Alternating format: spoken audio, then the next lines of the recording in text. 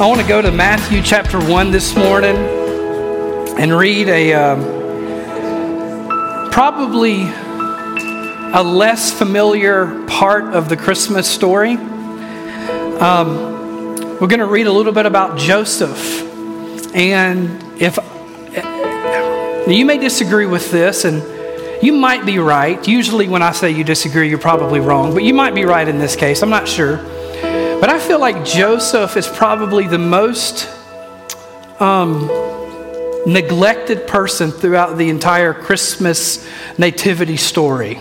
We talk a lot about Mary, and that's good. Obviously, that's important. We talk a lot about angels and wise men and shepherds. We talk a lot about Jesus. That's okay, right? I mean, he's pretty pivotal to the story there.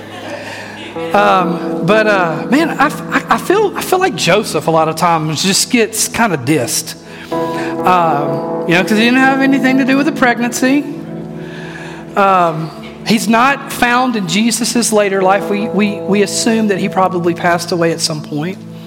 But I tell you what, if Kristen came to me and she said, I'm pregnant, God did it, and the baby's going to be the Son of God,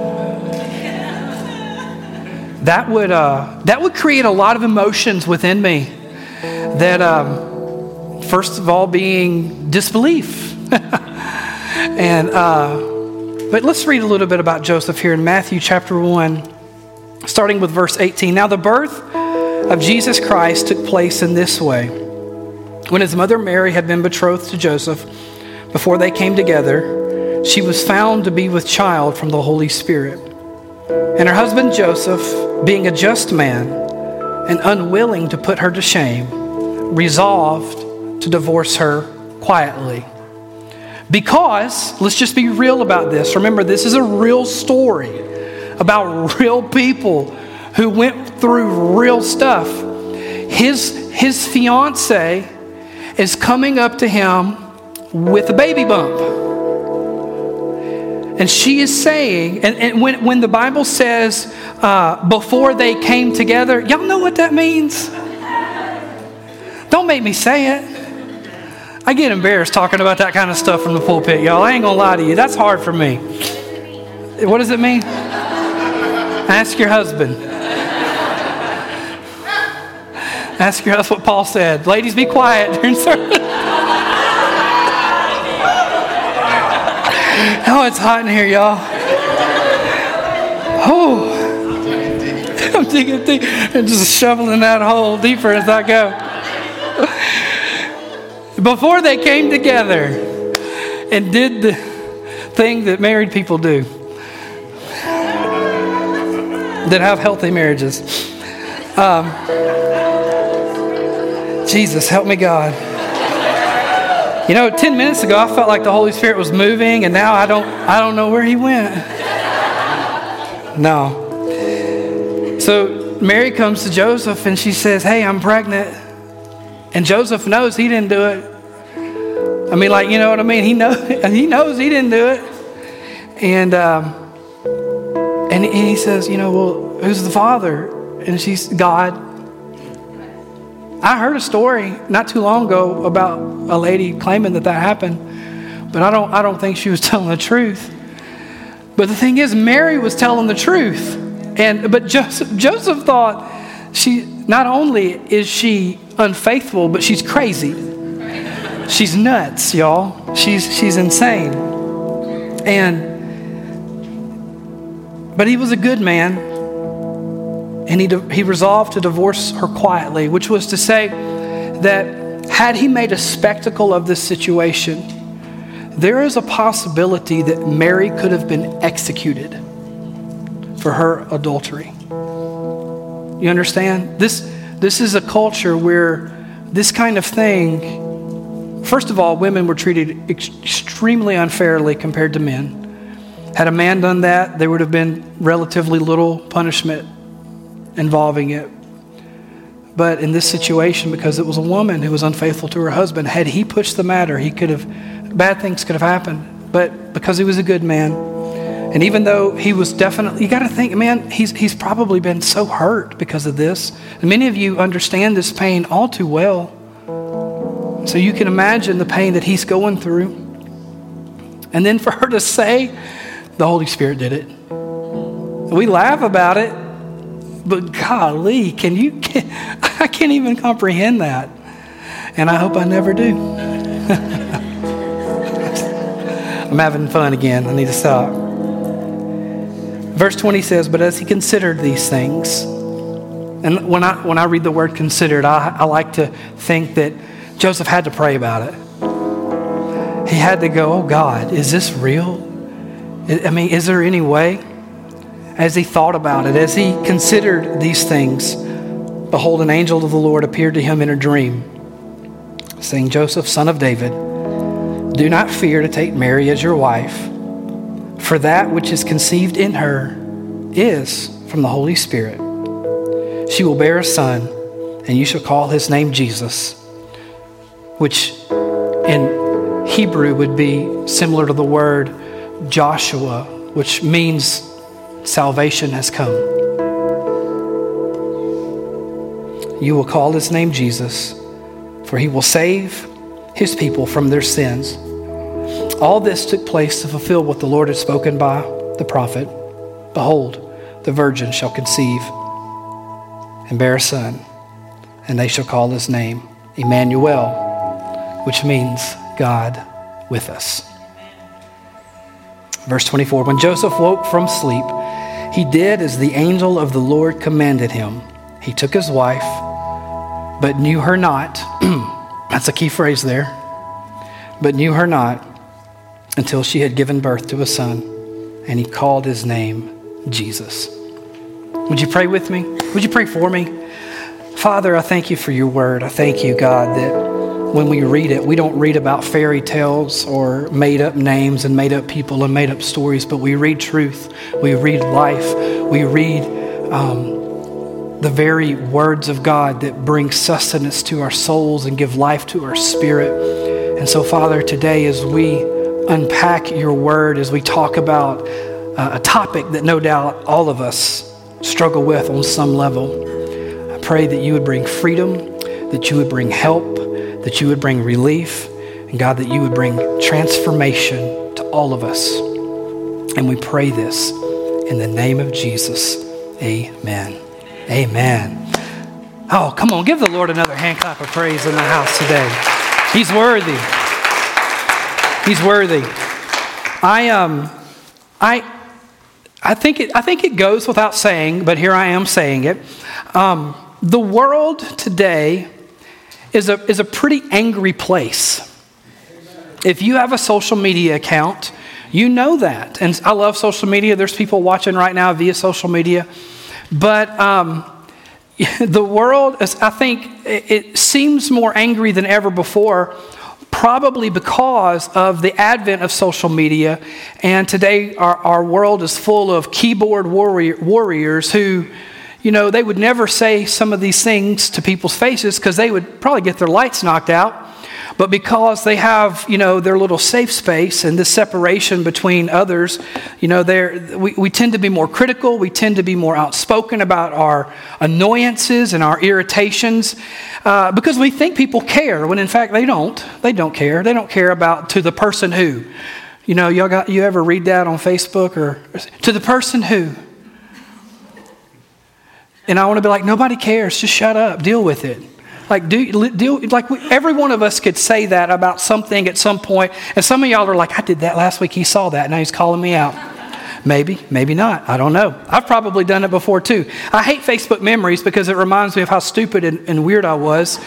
And then it definitely changes the way I post on Facebook now because I think I'm going to read that next year. I'm going to feel really dumb about that. So I'm not going to do that now. I was actually having a conversation with Monica yesterday. And Monica, I think she's right there. How old are you again, Monica? 24. 24. That's so young. Now, I didn't have a Facebook account until I was probably 22. And how long have you had a Facebook account, Monica? Like, how old do you think you were? I was 13. Anybody else in the house thankful that they didn't have a Facebook account while they were a teenager? I'm so grateful that camera phones, at least as we know them now, did not exist. Well, not at all when I was a teenager. Because if there were, there's no way I could be a pastor today. There's no way. There would be so much dirt on me that people would be like, at one time. And so if you were a teenager, looking at you right in front of me, and all the young bucks in the room, just be careful because it will follow you. It will find you. But man, what a bad time in history to be named Karen. You know, what's the male equivalent? Is it Brad? I heard it was Brad. Chad? No, all the Chads I know are wonderful. Brandon? Joe? Is it Joe? No. Man, what a bad time to be named like a nice lady who's named Karen. Don't you feel bad for her? She introduces herself to somebody and they automatically look at her sideways like, We're going to talk about anger today. And I recognize up front that this is not going to get a lot of amens. And I struggle with that because I love amens. You know it. Amen. I love it when you talk back to me in a good way. Not the way my kids do, but the way, you do.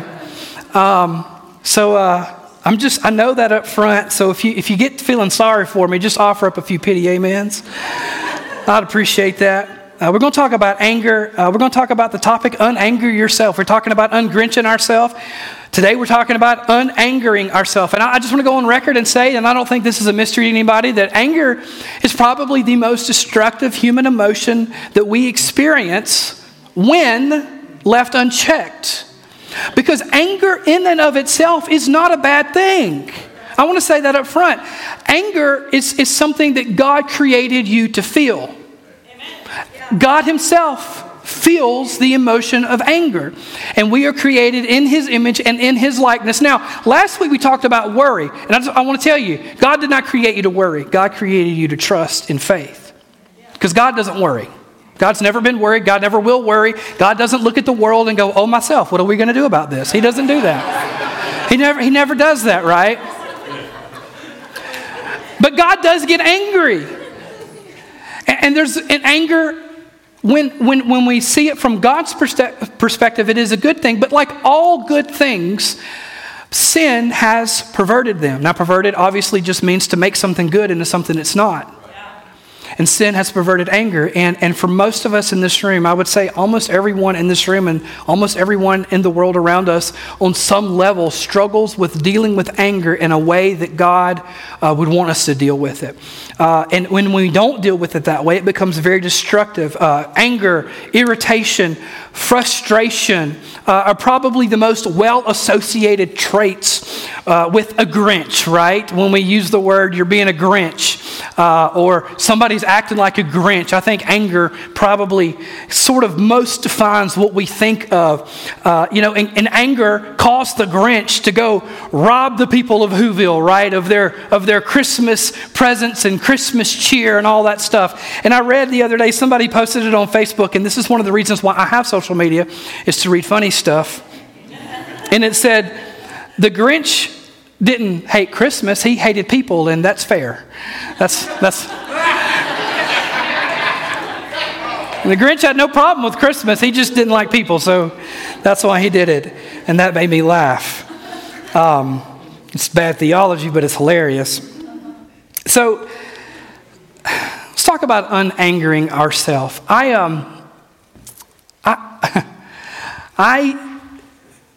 have dealt with anger my entire life in a majority of the time in an unhealthy manner. As a kid, anger would get the best of me. And I could even say a little bit of it might be genetic if I were to go track down my family history. My father was we would say the phrase like he burned hot. You know what I'm saying? And my grandfather burned hot, and I burned hot. Even now I burn hot. It is very easy for me to get lost in my emotions and to say something or to do something that I will regret given enough time and space to look back on the words that I said or the thing that I did. You know, as a kid, man, my mouth would get me in trouble, and I got disciplined by my parents. And let me just tell you, there were no timeouts. There was other things happening. And as a teenager, my mouth would get the best of me, and I would get in trouble in school and be sent to the principal's office. There is no telling. I started getting paddlings in second grade, and it didn't stop until senior year, basically. I don't even think they do that anymore. I think that, you know, I'm not going to make a comment about that, but I don't think that happens. Anybody get a paddling in school? Just be real about it. That's my people right there. The rest of y'all, little goody two-shoes, teacher pets, all that mess. I'd say something to a teacher. Listen, I'll be real with you. I would spout my mouth off to other people, and I've always felt like I was bigger than I am.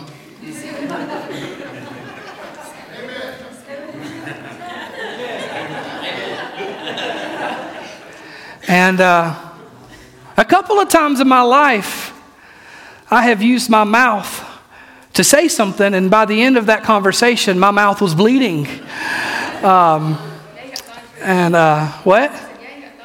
I got thrown into a urinal one time. Julie remembers that story. If you weren't here, you just had to be here. Trust me. You want to reenact it real quick? No, let's don't do that. I was in 5th grade. It wasn't like recently. It was a sermon illustration. I mean, don't put it past me though. It could have happened recently. It's been something that I've struggled with. And you know, throughout this series, talking Ungrinch Yourself, I'm talking mainly about worry, anger, and sadness. Now, there's a lot of other emotions that could be included in the sermon series, but just being very honest with you, I picked the 3 that I struggle with most. The 3 things that I can relate to the most. And anger is certainly one of them. And when our first daughter was born, I began to notice things that I would say and reactions that I would take as she began to get older and to get into things and, you know, just be a child. And I remember early on, there was a conversation that my wife had with me after I reacted in a way that was just over the top, being mad and just saying, you know, to a 2-year-old that I, you know, just didn't make any sense. And if you saw it, I'd be ashamed of it. But I'm just being real with you. I told you last week, I'll tell you my junk. You know, I'm not gonna try to pretend to be something I'm not. And I want to share with you my real life story so that, one, that you know that don't to expect too much from me. That's number one. But I just want you to know that if you struggle in any of these ways, you're not alone. And if you judge me, if you think less than me, I'm okay with that. I mean, I really am. If that's the kind of person you want to be, if you can sleep at night being that way, that's your call. So go knock yourself out with that. But she had a conversation with me, and my wife never met my dad, but she's heard a lot of stories about my dad. Some of them good, many of them not so good. And she asked me, and I'm trying to remember this best I can, but she asked me, she said, "Did your dad do that kind of stuff?" I said, "Yeah." And she said, how'd that work out for you? Did you like that? Did that make things better? Did that make things worse? And I remember thinking, you know, I'm repeating the cycles that I swore I would never repeat. I'm doing the things that I swore I would never do. I'm becoming the person that I swore I would never become. And I'm certainly not perfect when it comes to dealing with anger as I stand right now. But I can tell you, hopefully my wife will nod yes. Maybe she will. Maybe she won't. I'm not where I want to be, but I'm certainly not where I was. And I want to break the cycle. And I think many of us in the room would say, you know what, I want to break this cycle as well.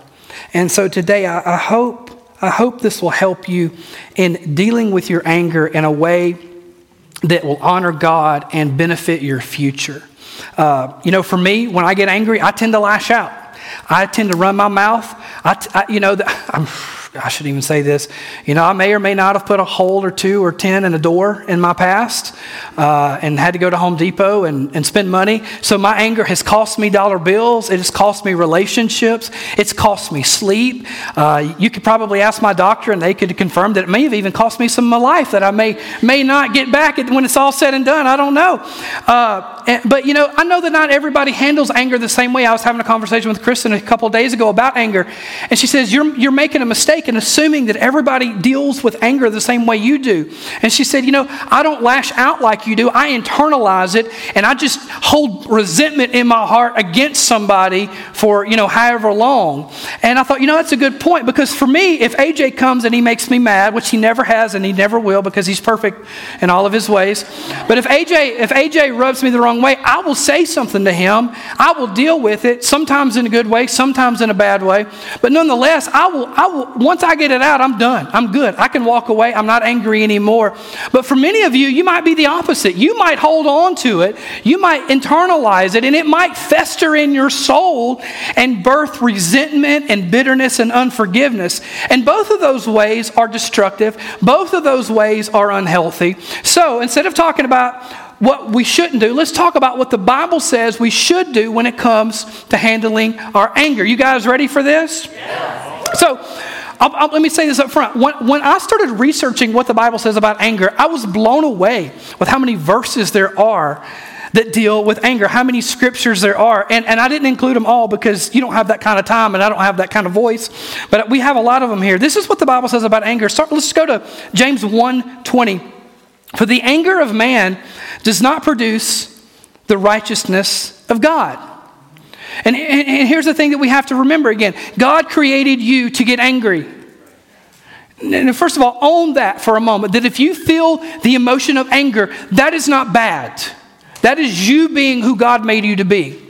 What you do with that anger, how you communicate that anger, how you treat that anger, how you handle that anger, how you resolve that anger is what may or may not separate you from the way God wants you to deal with it. Right. So James tells us the anger of man, the way man typically handles anger, does not produce the result. The word James uses is righteousness, but bear with me for a moment. Let me just interject the word result, the result that God wants to have. Now, how many times in your life can you remember a moment where you allowed anger to get the best of you? You said what you wanted to say, or you did what you wanted to do, whether it was external or internal, but later on you would be able to look back and you say, the anger that I had, that I communicated the way I communicated, it did not lead to the place that I wanted to go. It did not produce the result that I wanted to get. It did not make things better. How many times can you look back in your life and say, I let my anger actually make things worse and not better? Yeah. And that's what James is telling us, that anger, when left unchecked and not filtered through the way God wants you to handle it, will damage your relationships. It can damage your stuff. It can damage your witness. It can damage your health. It can damage God's plans for your life. The anger of man does not produce the righteousness of God. Ecclesiastes 7:9 says, "Be not quick in your spirit to become angry, for anger lodges in the heart of fools." Don't be quick to get angry. Give yourself time to gain perspective around the situation. The writer of Ecclesiastes, Solomon, would say. He would say, oftentimes when something happens or when something says that produces in you the emotion of anger, you want to be quick to fight back. You want to be quick to retaliate or to speak or to respond or to react to that moment. But Solomon's saying, take some time to gain some perspective of the situation before you respond to the situation. Now, how often in our world lately has somebody taken a video of something, snapshot that video, clipped it, edited it in a certain way, put it on social media, the world sees it, has a response to it, and then all of a sudden, 6 months or a year later, we find out we didn't have the whole story. But now take that down and boil it down to your everyday life. when somebody cuts you off in traffic, or when somebody is rude to you at a restaurant, or maybe your server doesn't do everything you would want them to do the way you would want to do it, and you want to respond with a smart mouth or a low tip, or is this too real, or am I going to hurt your feelings? But you don't know the whole story. My mom used to work at a restaurant after my father passed away, and I was going to community college, and she was working at a restaurant to help me financially, to help herself, to help our family. And she would tell me stories, and she was waiting tables at a restaurant on Thursday, Friday, and Saturday night, and there would always be this one pastor come in, and everybody knew in our community he was so rude, so hateful, so mean, and he didn't tip a dime. And can I tell you that I wouldn't go to that man's church if it was the last church on earth because of that moment right there? But we allow the way we treat people in moments of anger to shape our perspectives. Solomon would say, take a step back. Try to understand where they're coming from. Try to understand the situation not as you see it, but as they see it, to gain an objective point of view. And then he says, anger lodges. It makes its home in the heart of a fool. In other words, do your very best to not let anger stick around, because it will make a fool out of you. It will make you say something that you can't take back. It will make you do something that you can't undo. It will poison your soul. Paul says in Ephesians 4:31 through 32, let all bitterness and wrath and anger and clamor and slander be put away from you, along with all malice. Be kind to one another, tender-hearted, forgiving one another, as God in Christ forgave you. To handle anger properly, to get rid of it in a way that is healthy, we have to understand where it comes from. And you can read about this. This isn't biblical. This is science, but I think the Bible confirms it. It kind of boils down to our fight, flight, or freeze reflex. You know, if somebody were to punch you in the face, how would you react? Kind of idea. And figuratively speaking, let's don't illustrate that today. You know, how would you react? And you know, you get punched in the face a lot of different ways. You get punched in the face with bad news, right? You know, there's a lot of different ways you can get knocked upside the head. You know, for me, if somebody hits me in the face, I don't... I will probably hit back. And I might get my tail whipped in the process, but I'll get one good lick in there before it's all said and done. I'm scrappy, and I'm stupid too. That's two bad combinations when it comes to fighting. And I make bad decisions in the heat of the moment like that. You know, Kristen, we were talking about this. She would probably freeze up. She would probably just in shock, just freeze and not know what to do. And then AJ, if you hit him in the face, he's going to run away because he's scared like that. And not Julie though. She'll clap back real fast in a hurry. And amen. Yeah, amen.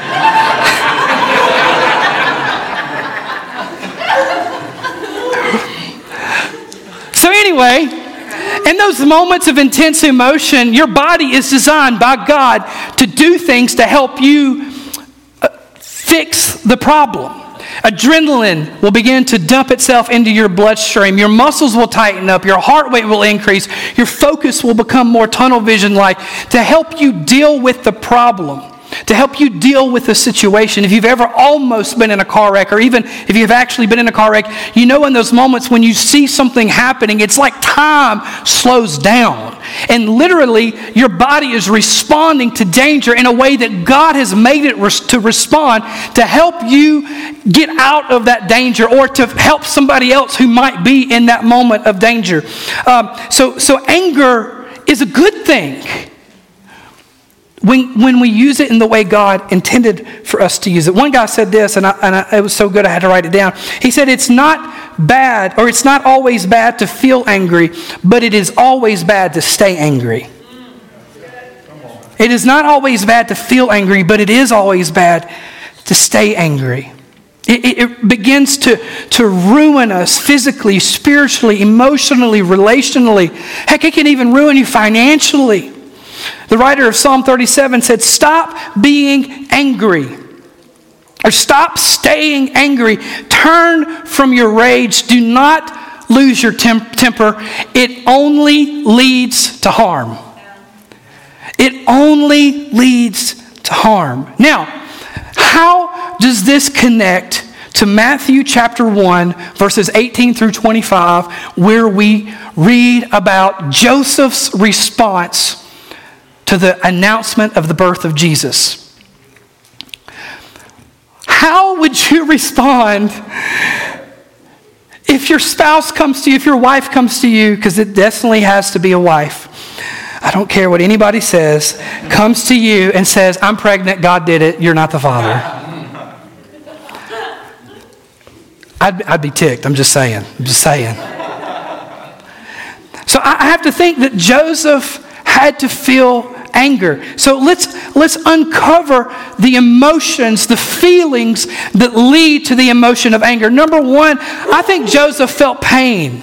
I think Joseph felt hurt. Imagine the hurt that Joseph, and sadly, some of you don't have to imagine.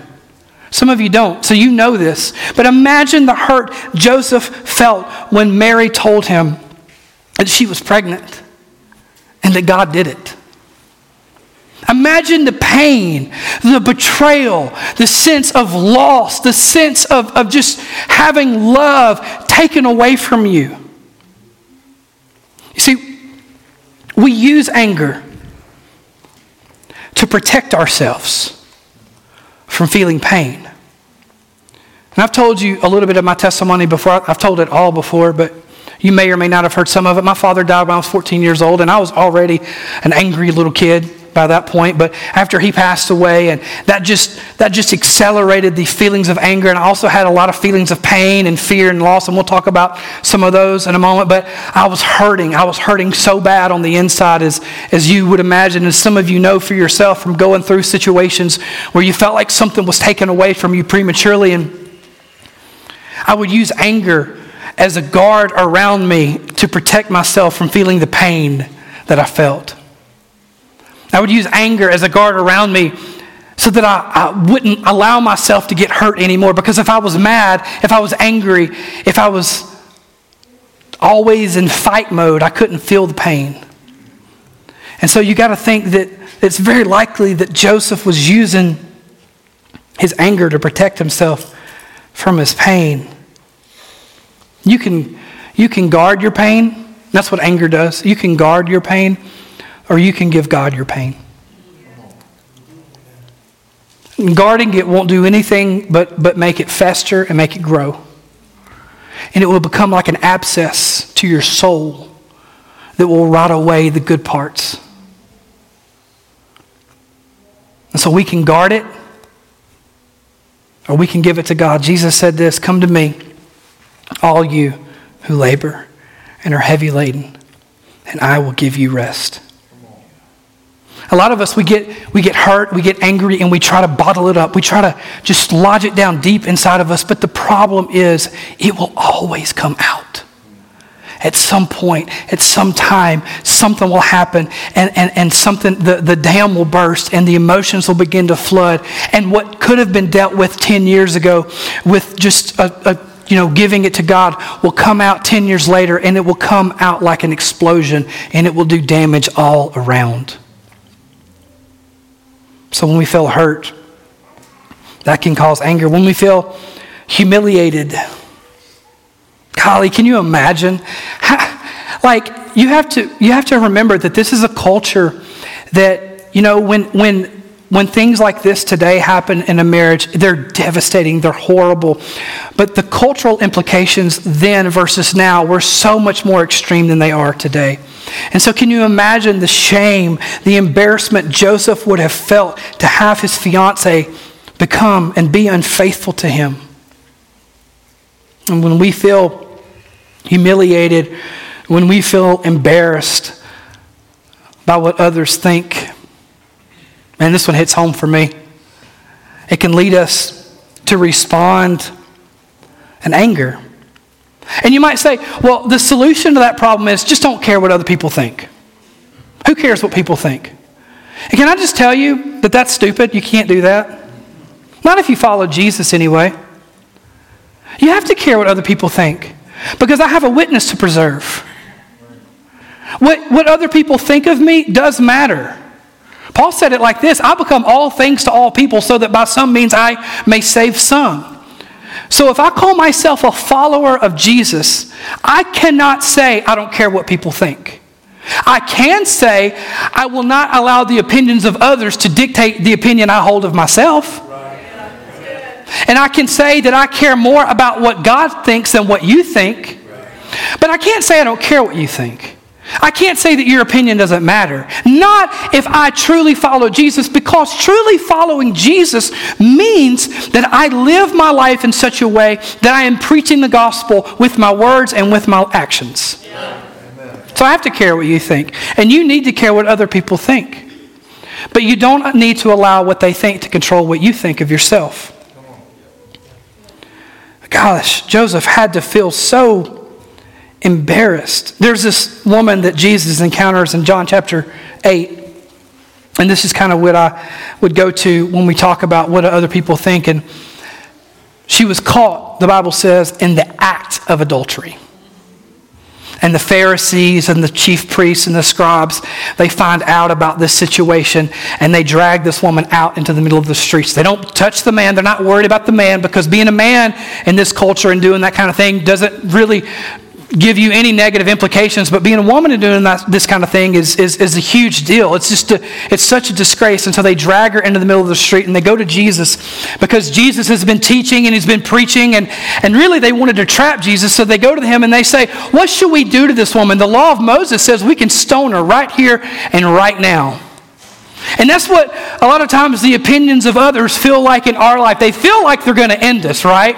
When we mess up or when we do something or when something happens to us, we think, man, the whole world is going to end because everybody knows my junk. Everybody knows my story. But let me remind you of what Jesus did in that situation. The word says, John says, that he actually knelt down into the dirt. You guys remember this story? It's one of my favorites. He knelt down into the dirt and he began to write. Oh my goodness, how bad do I want to know what he wrote in that dirt? Here's my guess. He probably started writing stories about the people who were gathered around. And he was like, oh, Jimmy over there. Jimmy, I know what you did the other night. That's right there. That's what you was doing the other night. I know what you was. And the Bible says that one by one, they began to drop their rocks. One by one, they began to drop the stones as they saw what Jesus was writing into the dirt. And we don't know what he was writing. I don't know. And the lady looks up. She makes eye contact with Jesus.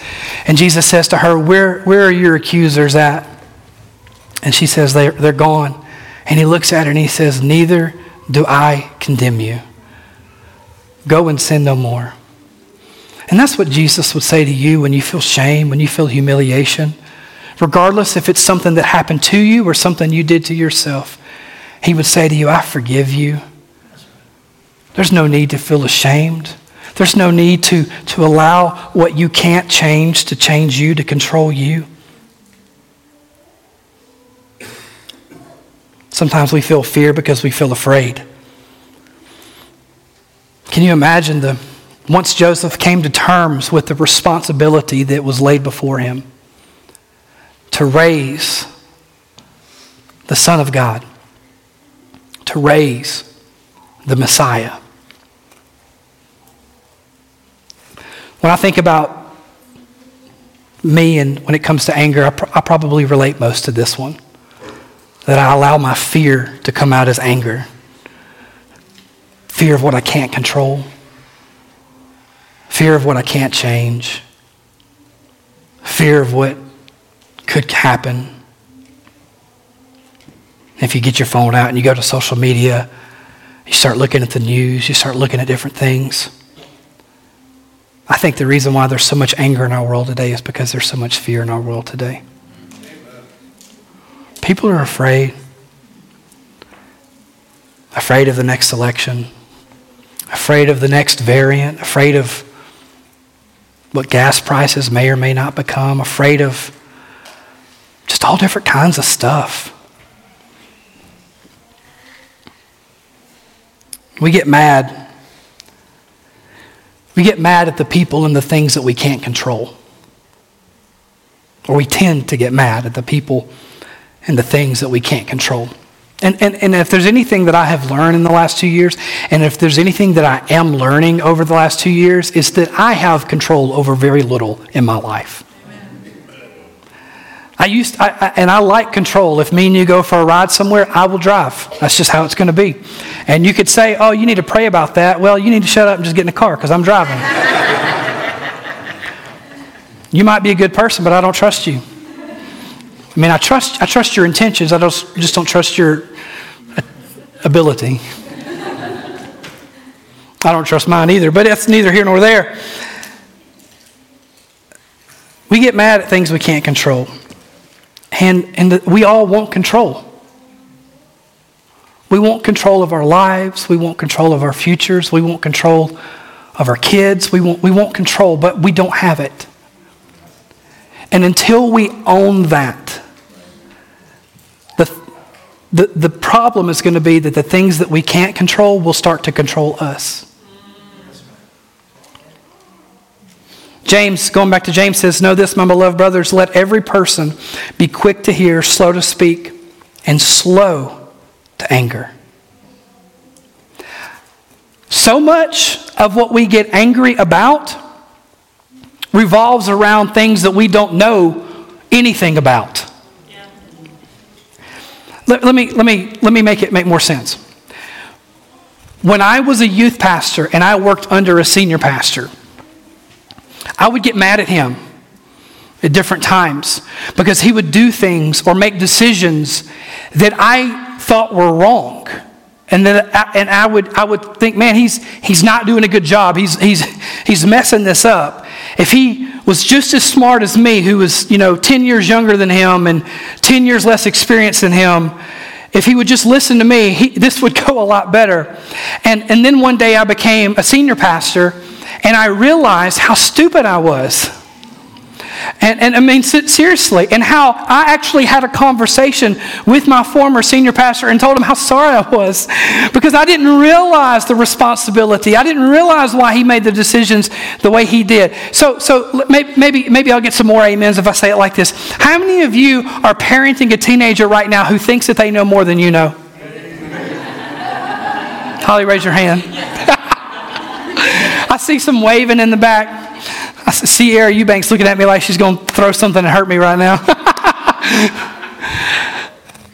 But, when I was a teenager, I was so much smarter then than I am now. I have learned that the true sign of wisdom is not learning more, it's just realizing how much you don't know. I don't really think wisdom started setting into my life until my children were old enough to talk. And once they started having opinions, it was at that point in time when I realized, oh my God, my poor parents. Oh, my poor teachers. Oh, my poor teachers. And so I would often respond in anger when people would make decisions that impacted my life that I disagreed with. But lo and behold, more times than not, those decisions were actually made for my benefit. I was just unable because I lacked wisdom and I lacked maturity to understand why they did what they did, why they said what they said. And in our world today, there's so much that we pretend to know things about, but we don't. We don't. How angry do you think Joseph might have felt towards God? I wonder if there was ever a moment in time when Joseph thought, I didn't sign up for this. Like, hey, this is a lot more than I was bargaining for. She was just a cute girl down the street. I did not know that this is where it was going, okay? James says, let every person be quick to hear, slow to speak, slow to anger. Paul says, don't sin by letting anger control you. Don't let the sun go down while you are still angry. How many wives and husbands have weaponized that verse? We can't go to bed yet. We've got to figure this out. What all this means is don't let the way you feel in the moment control what you say in a way that will last far beyond the moment. Good word.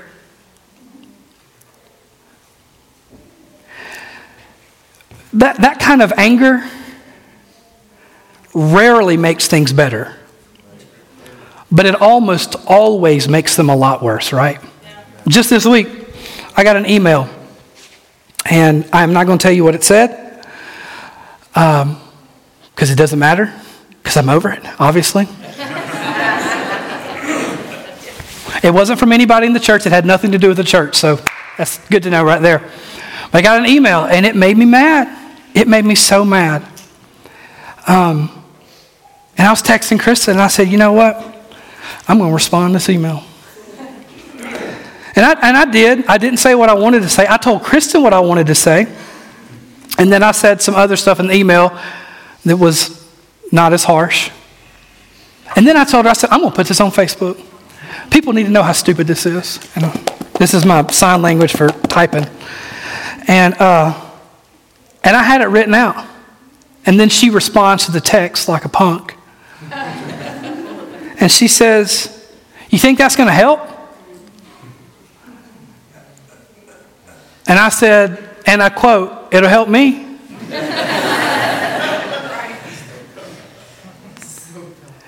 And she said something to the effect of, well, just remember who you are.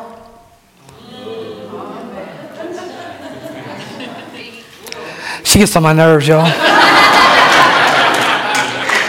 Y'all pray for me. It's hard living with somebody way holier than you.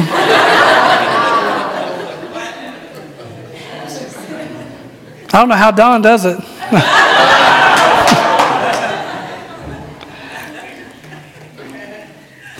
And she wound up saying, you know, it won't help, but it sure might hurt. It might hurt the people who decide to come to Lifehouse. It might hurt the people who are at Lifehouse. Because ultimately, at the end of the day, my opinion didn't matter. It wouldn't change anything. I was angry. And I'll be real with you, I'm still upset about it. But it doesn't matter. I can't do anything about it. And there's people making decisions that I have no control over. And the sooner I come to terms with that, the sooner I'll have peace in my soul about it. Amen. If you're frustrated with people or the world around you, don't let it control you and cause you to sin by becoming angry, mean, bitter, vengeful, any of that kind of stuff. Instead, take it to God. Take it, and, you know, and this is what's so wonderful about how, and I'm going to talk about this later, and when I get there, you just act surprised when I get there again. But what's so wonderful about our loving Father is He can handle you at your worst. He can handle you at the height of your emotions, when you were mad, when you were ticked off, when you've got bad things to say. He is never like, oh man. He doesn't start to blush. He doesn't start to get afraid. He doesn't even condemn you in that moment. He would rather you lash out with Him than lash out with one of His children. Because in that moment, when you tell Him, when you give Him your junk, He will give you His peace. When you give Him your anger, He will give you His joy. When you give Him your pain, He will give you His healing, okay? But when you try to hold on to it, you can't receive from God because you're keeping the junk inside of you. You're keeping the anger, the bitterness, the resentment, the vengeful feelings. But when you'll be honest with Him, when you'll be real with Him, because He's a good Father like that. You know, I would rather my kids tell me the truth and lie to me all day, every day. Amen? Amen. I would rather them come to me in their worst and try to hide it from me, and then it wound up causing something far greater down the road. And if I, being a sinful father, I'm quoting Matthew 6, if me being a sinful father, a messed up dad in that respect, want to do good things for my children, how much more does our Heavenly Father want to do good things for us? So we get angry when we feel hurt. We get angry when we feel humiliated. We get angry when we feel afraid. We get angry, lastly, when we feel like we've been done wrong. We get angry when our sense of justice is betrayed. And good gracious, if anybody ever had a reason to feel wronged, it was Joseph when Mary comes to him and says, I'm pregnant, God did it, deal with it. You ever felt like God did you wrong?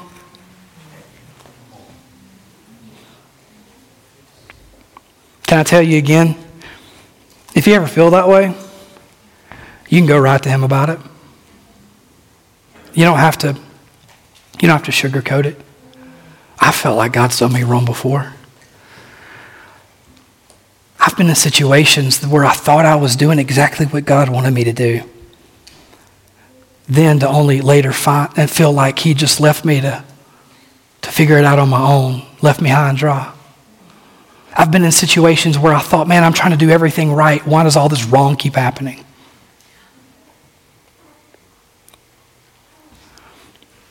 I'll say this, and I say this in faith. I don't know that I always feel this, but I know it's true. You know what I mean? Like you can know something's true, but sometimes you struggle with it, even though you know it's true. That whatever God does, he does because he loves you. Whatever God doesn't do for you, he does because he loves you. And that's hard. And sometimes in the middle of the junk, I don't feel that way, but I still know it's true. When you feel like somebody's done you wrong, or when you see somebody else being done wrong, can I get a witness? Anger is a normal response. And remember, like I've been saying the whole message, anger in and of itself is not bad. If you go over and you start like degrading my wife or talking mean to one of my kids, or, if you, God forbid, you lay hands on one of my children in a way that is not holy and of the Lord, I will lay hands on you. I will straight up hurt you. Had to choose my word very wisely there. And it will not be in sin. It will be because God made me a dad. God made me a husband. And he gave me the ability to respond appropriately to threats. Amen. However, remember, being angry and feeling angry and doing the things that are required of you in the moment when anger happens for a justifiable reason are okay, but holding on to it and allowing it to control you is not okay. I want to remind you of a story, and this is one of my favorite stories in the Bible. I'm going to need Chris Gilmore to wave his hand right now. He started talking to me one day about the savagery of Jesus. And it is incredible. We'll do a sermon series. He's going to preach every message about it called The Savagery of Jesus.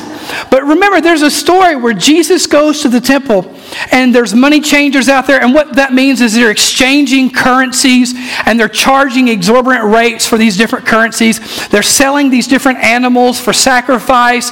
And so what's happening is the money changers and different politicians and different people of power in the temple are taking advantage of their position for personal profit. Okay?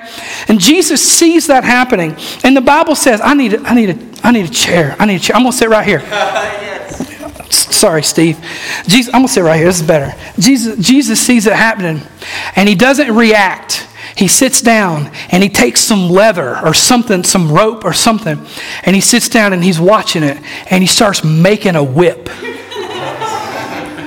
I love this. He literally takes the time to sit down and he watches and he observes, and I'm sure he's praying. Don't let me kill anybody today. And he braids a whip. Man knew how to, I don't know how to braid a whip. Any man that knows how to braid a whip has got my respect, okay? He braids a whip. I don't know how long that took, but I'm sure it took some time, right? So he didn't let anger control him in the moment, but he was intentional about how he expressed his anger. He braided a whip, and when he got that mug finished, the Bible says he stood up and he went to town on some folks. The Bible doesn't say he actually hit anybody, but I want to believe he did. It just makes me feel better. He starts turning tables over, and he starts cracking that whip like Indiana Jones getting out of the Temple of Doom, and it runs the money changers out, and I love it, y'all. Because anger in and of itself isn't bad. God gets angry. Jesus got angry. And God designed you to get angry so you could react and respond in situations to protect yourself and to protect people that you love. But this is what Paul says in Romans. So we got to reconcile these, okay? How do we reconcile protecting people and protecting myself and doing the right thing and handling anger in a way? It's such a fine line, right? How do we reconcile? This is what Paul says. He says, beloved, never avenge yourselves, but leave it to the wrath of God, for it is written, vengeance is mine, I will repay, says the Lord. Jesus says it like this, Matthew 5:7, blessed are the merciful, for they shall receive mercy. I think that in certain situations that we have to remember that just as we have been wronged, we have also wronged. Yeah. I'm so grateful that people haven't always given me what I deserve. I'm so much more grateful that God has not given me what I deserve. And Jesus says, blessed are the merciful, for they shall receive mercy. You know, I've been lied to, but I've also lied. I've been let down, but I've also been the one who let them down. I've been hurt, but I've also been the one doing the hurting. And just as I want to receive mercy, I have to be willing to give it. You see, we actually go really easy on ourselves in these kind of situations, though, because we judge ourselves by our intentions, but we judge others by their actions. And we'll say something like, well, I didn't mean it that way. Well, it's still what you said. I think that's worth repeating. We judge ourselves by our intentions, but we want to judge others by their actions. This is what Paul said. I'm going to read it one more time.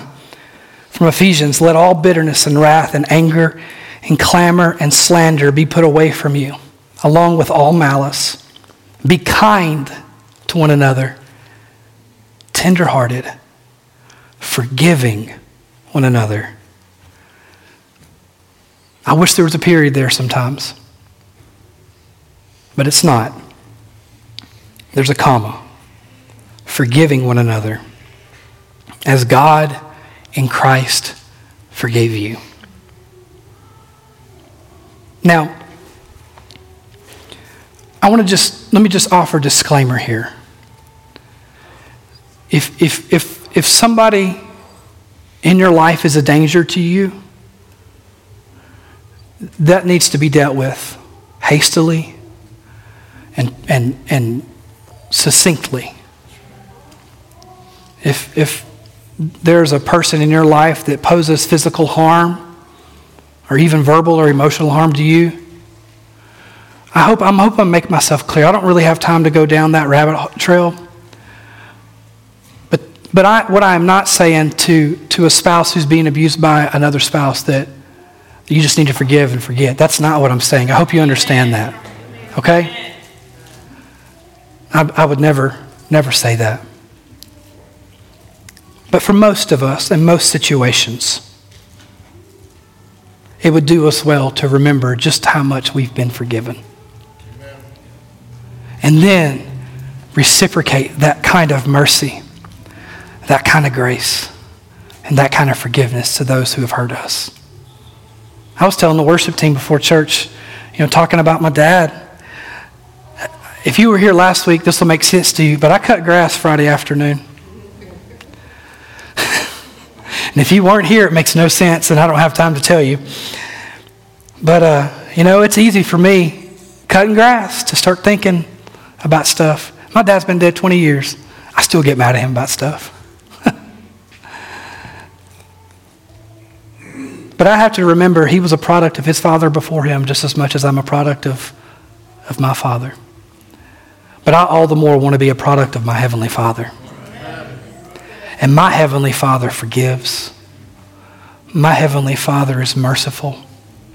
My Heavenly Father is full of grace, abounding in love. Let me get real practical as we close this, okay? You guys okay? Yes. Somebody give me one of those pity amens. Amen. So how do we deal with angry people? How do we deal with angry people? I want to give you just 4 ideas right here. You write them down if you want to, and if you don't want to get better, then don't write them down. Number 1, try to understand. Everybody's got a perspective. Everybody's got a reason. Everybody's got a motive. And if we'll try to understand where they're coming from, it will help us a whole lot in our response to them from that point onward. So number one, try to understand. Number two, stay calm, or at least attempt to stay calm. Because when we respond to anger with more anger, we're basically pouring gas on a fire, right? Proverbs 15:1 says, a soft answer turns away wrath, but a harsh word stirs up anger. I'm telling you, this is some of the best preaching you've heard all year, because I think we could all apply it, especially on Mondays, right? We could all apply it in some capacity somehow. You ain't shouting me down, but I'm preaching good, my pastor used to say. So number one, we try to understand. Number two, we stay calm. Number three, we don't escalate. So we made a rule, me and Kristen, early in our marriage, that we don't keep score. And what that means is when we argue, we don't, but if we ever did, we're not allowed to bring up the past. We're not allowed to bring up what happened, 10 minutes ago. Or 10 years ago for that matter. We don't keep score like that. And I would encourage you in your relationships to follow that advice as well. Don't bring up other issues in the middle of one issue, okay? Don't escalate the situation. And number four, know when to walk away. Because sometimes, sadly, a positive outcome isn't always a possibility. And let me just say it again, stay safe. Stay safe. An angry person isn't always a violent person, but if you feel in danger, then you need to get away. You need to get help. Can I get an amen for that? Amen. And Don, will you help me out? Last thing I want to talk to you about is how do we deal with our anger? How do we ungrinch ourselves from our anger, our bitterness, our irritability? Please forgive me if this seems overly practical and not enough like hooping and hollering Pentecostal type preaching, okay? But number one, just breathe. Just breathe. Slow down. Take a breath. You can look it up. There's many different ways that people talk about trying to slow your heart rate, but one way that I read is you breathe in for 4 seconds, you hold it for 7 seconds, and you release it for 8 seconds. Now, if you have asthma like I do, this could be rather difficult. But maybe if you've got better lungs than me, maybe you can do that. But just breathe. Slow your heart rate down. Because what's happening in that moment of anger, it's just super practical, but your body is literally dumping adrenaline into your bloodstream, which is causing your heart to beat faster. You're going to take shallow breaths. Remember, your muscles are going to tense up. Even if the thing that's making you angry isn't physical, maybe it's an email, right? Maybe it's something that you watched on TV or something that you read on social media. Your body doesn't know the difference, though. Your body cannot discern the difference between a physical threat or an emotional threat or something. Your body does the same thing regardless of the situation. Your heart rate wants to speed up, and you begin to make decisions, because here's what happens. Your mind, your brain starts to be robbed of oxygen. And it begins to go to your core body and to your extremities, because your fight or flight reflex is kicking in and you're ready to throw punches. You might be behind the keyboard, but your body thinks you're ready to throw punches, right? So one of the first things you need to do when you start feeling that anger set in, take a breath. And the second thing is a lot harder. Empathize. Empathize with the person that's upsetting you. Where are they coming from? Number 3, y'all ain't gonna like this one, but it's good. Resist the temptation to vent. Get your phone out, call somebody. You text them, hey, I need to vent for a while. You pick it up and you start telling them about how Brian's did this thing and done that thing.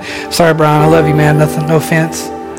But did you know venting actually makes you feel anger all the more? It doesn't make it go away. It's like pouring fuel on it. And you know what else happens when we vent? We give other people our offense.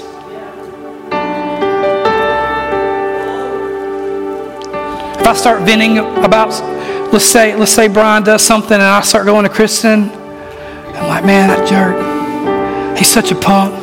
Can't believe he did that. You know, Kristen was like, I got no problem with Brian, but all of a sudden now she does.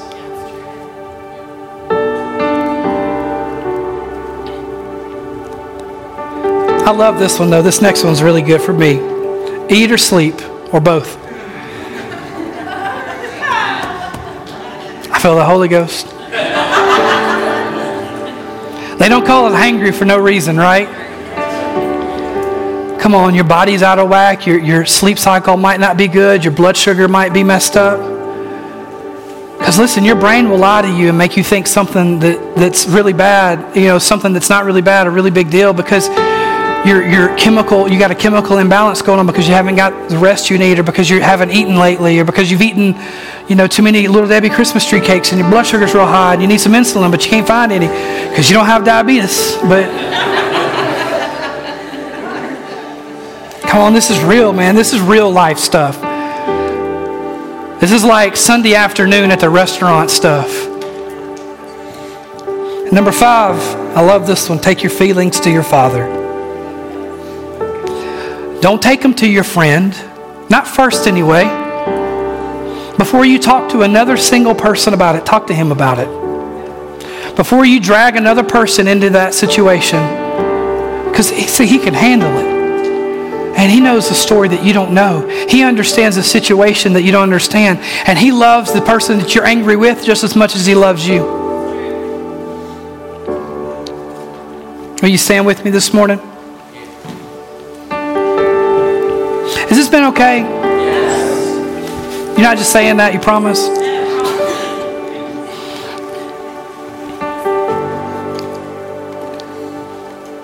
And lastly, there's a bonus for you. Maybe you need to ask for forgiveness. Or maybe you need to offer it.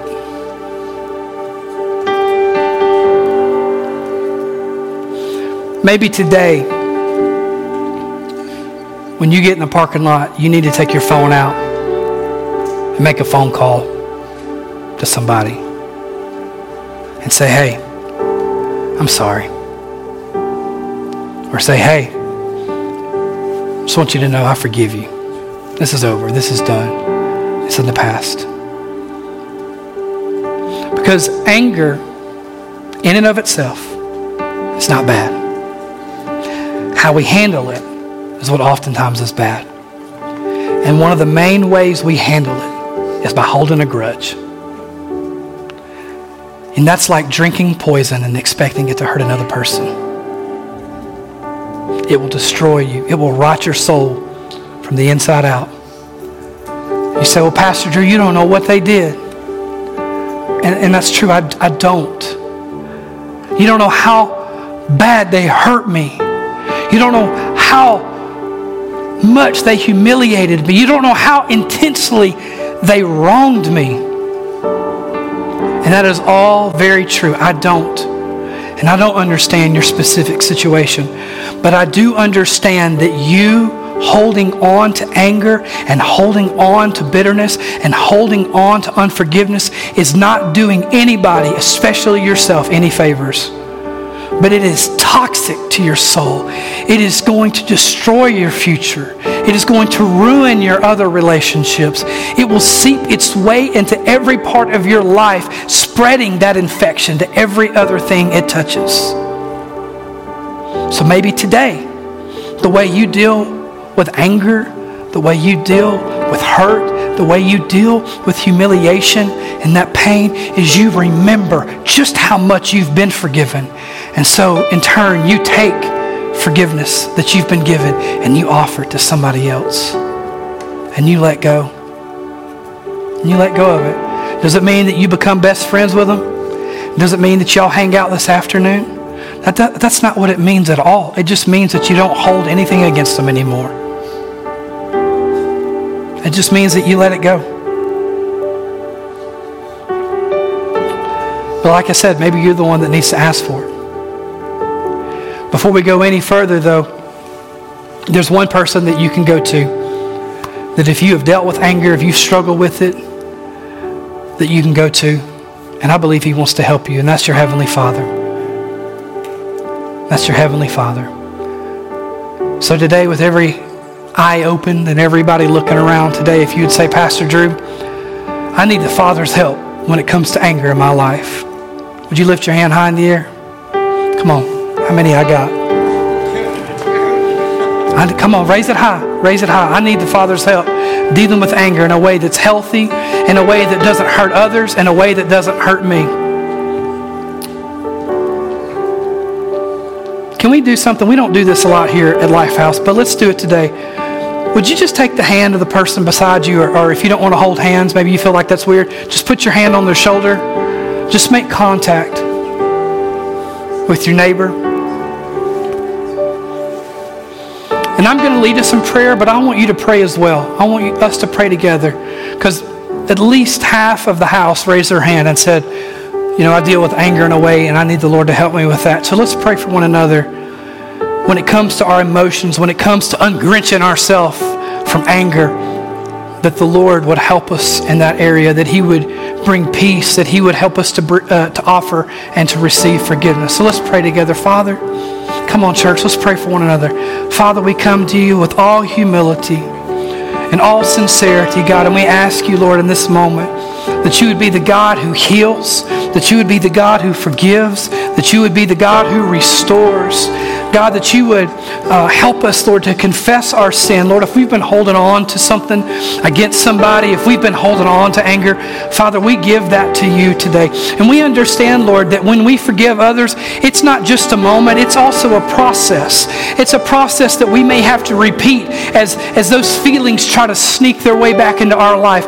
God, it's a process. And so, Father, we pray that in those moments when the feelings of anger or when those feelings of bitterness, God, begin to get back into our soul, to find a way back into our life, that you would help us in that moment without hesitation to offer it back to you and to ask you for help. Lord, for those of us in this room who, like myself, Lord, we tend to lash out in those moments. God, that you would give us a heart of wisdom. God, that you would help us to gain perspective that we don't currently have, Lord, so that we would be slow to anger, slow to wrath, slow, God, slow to speak. But Lord, that we would be quick to look to you, that we would be quick to trust in you. And God, for those of us in this room, Lord, that we might tend to internalize things and to hold on to it and to allow it to become toxic within us, God, that you would, instead of internalizing it, that you would help us just to go give it to you. Because Lord, you can handle it. You can take it. You can take the pain. You can take the anger. You can take the unforgiveness. You can take it. You can handle it, God, because you're a good God. You're an able God. You're strong. You're mighty. You're full of grace, abounding in mercy. And so, God, I pray in those moments, Lord, that you would help our first response to always be to turn to you. And we pray it in the name of Jesus. Come on, let's pray for families. Look, there's so many families that are hurt by anger and outbursts of anger. And anger, anger is generational. It gets passed from fathers to sons and mothers to daughters because of somebody generations ago that went through something, and it makes its way generationally. Can we do that right now? Come on, let's pray for families. Father, we pray in our families, God, Lord, that you would be the God who redeems what the enemy has tried to destroy. That you would be the God who restores, Lord, what Satan has sought to burn down generationally, Father. We pray for every child in Kids House today, God, that Lord, that you would birth within them a new heart. Lord, if I've ever done anything as a father to create a pattern of anger in my own children's life, God, that you would break down what the enemy has sought to build up, and that, Lord, that you would build up walls of grace, love, mercy, truth, goodness, kindness, gladness, joy. God, we pray it in the name of Jesus. We pray it in the name of Jesus.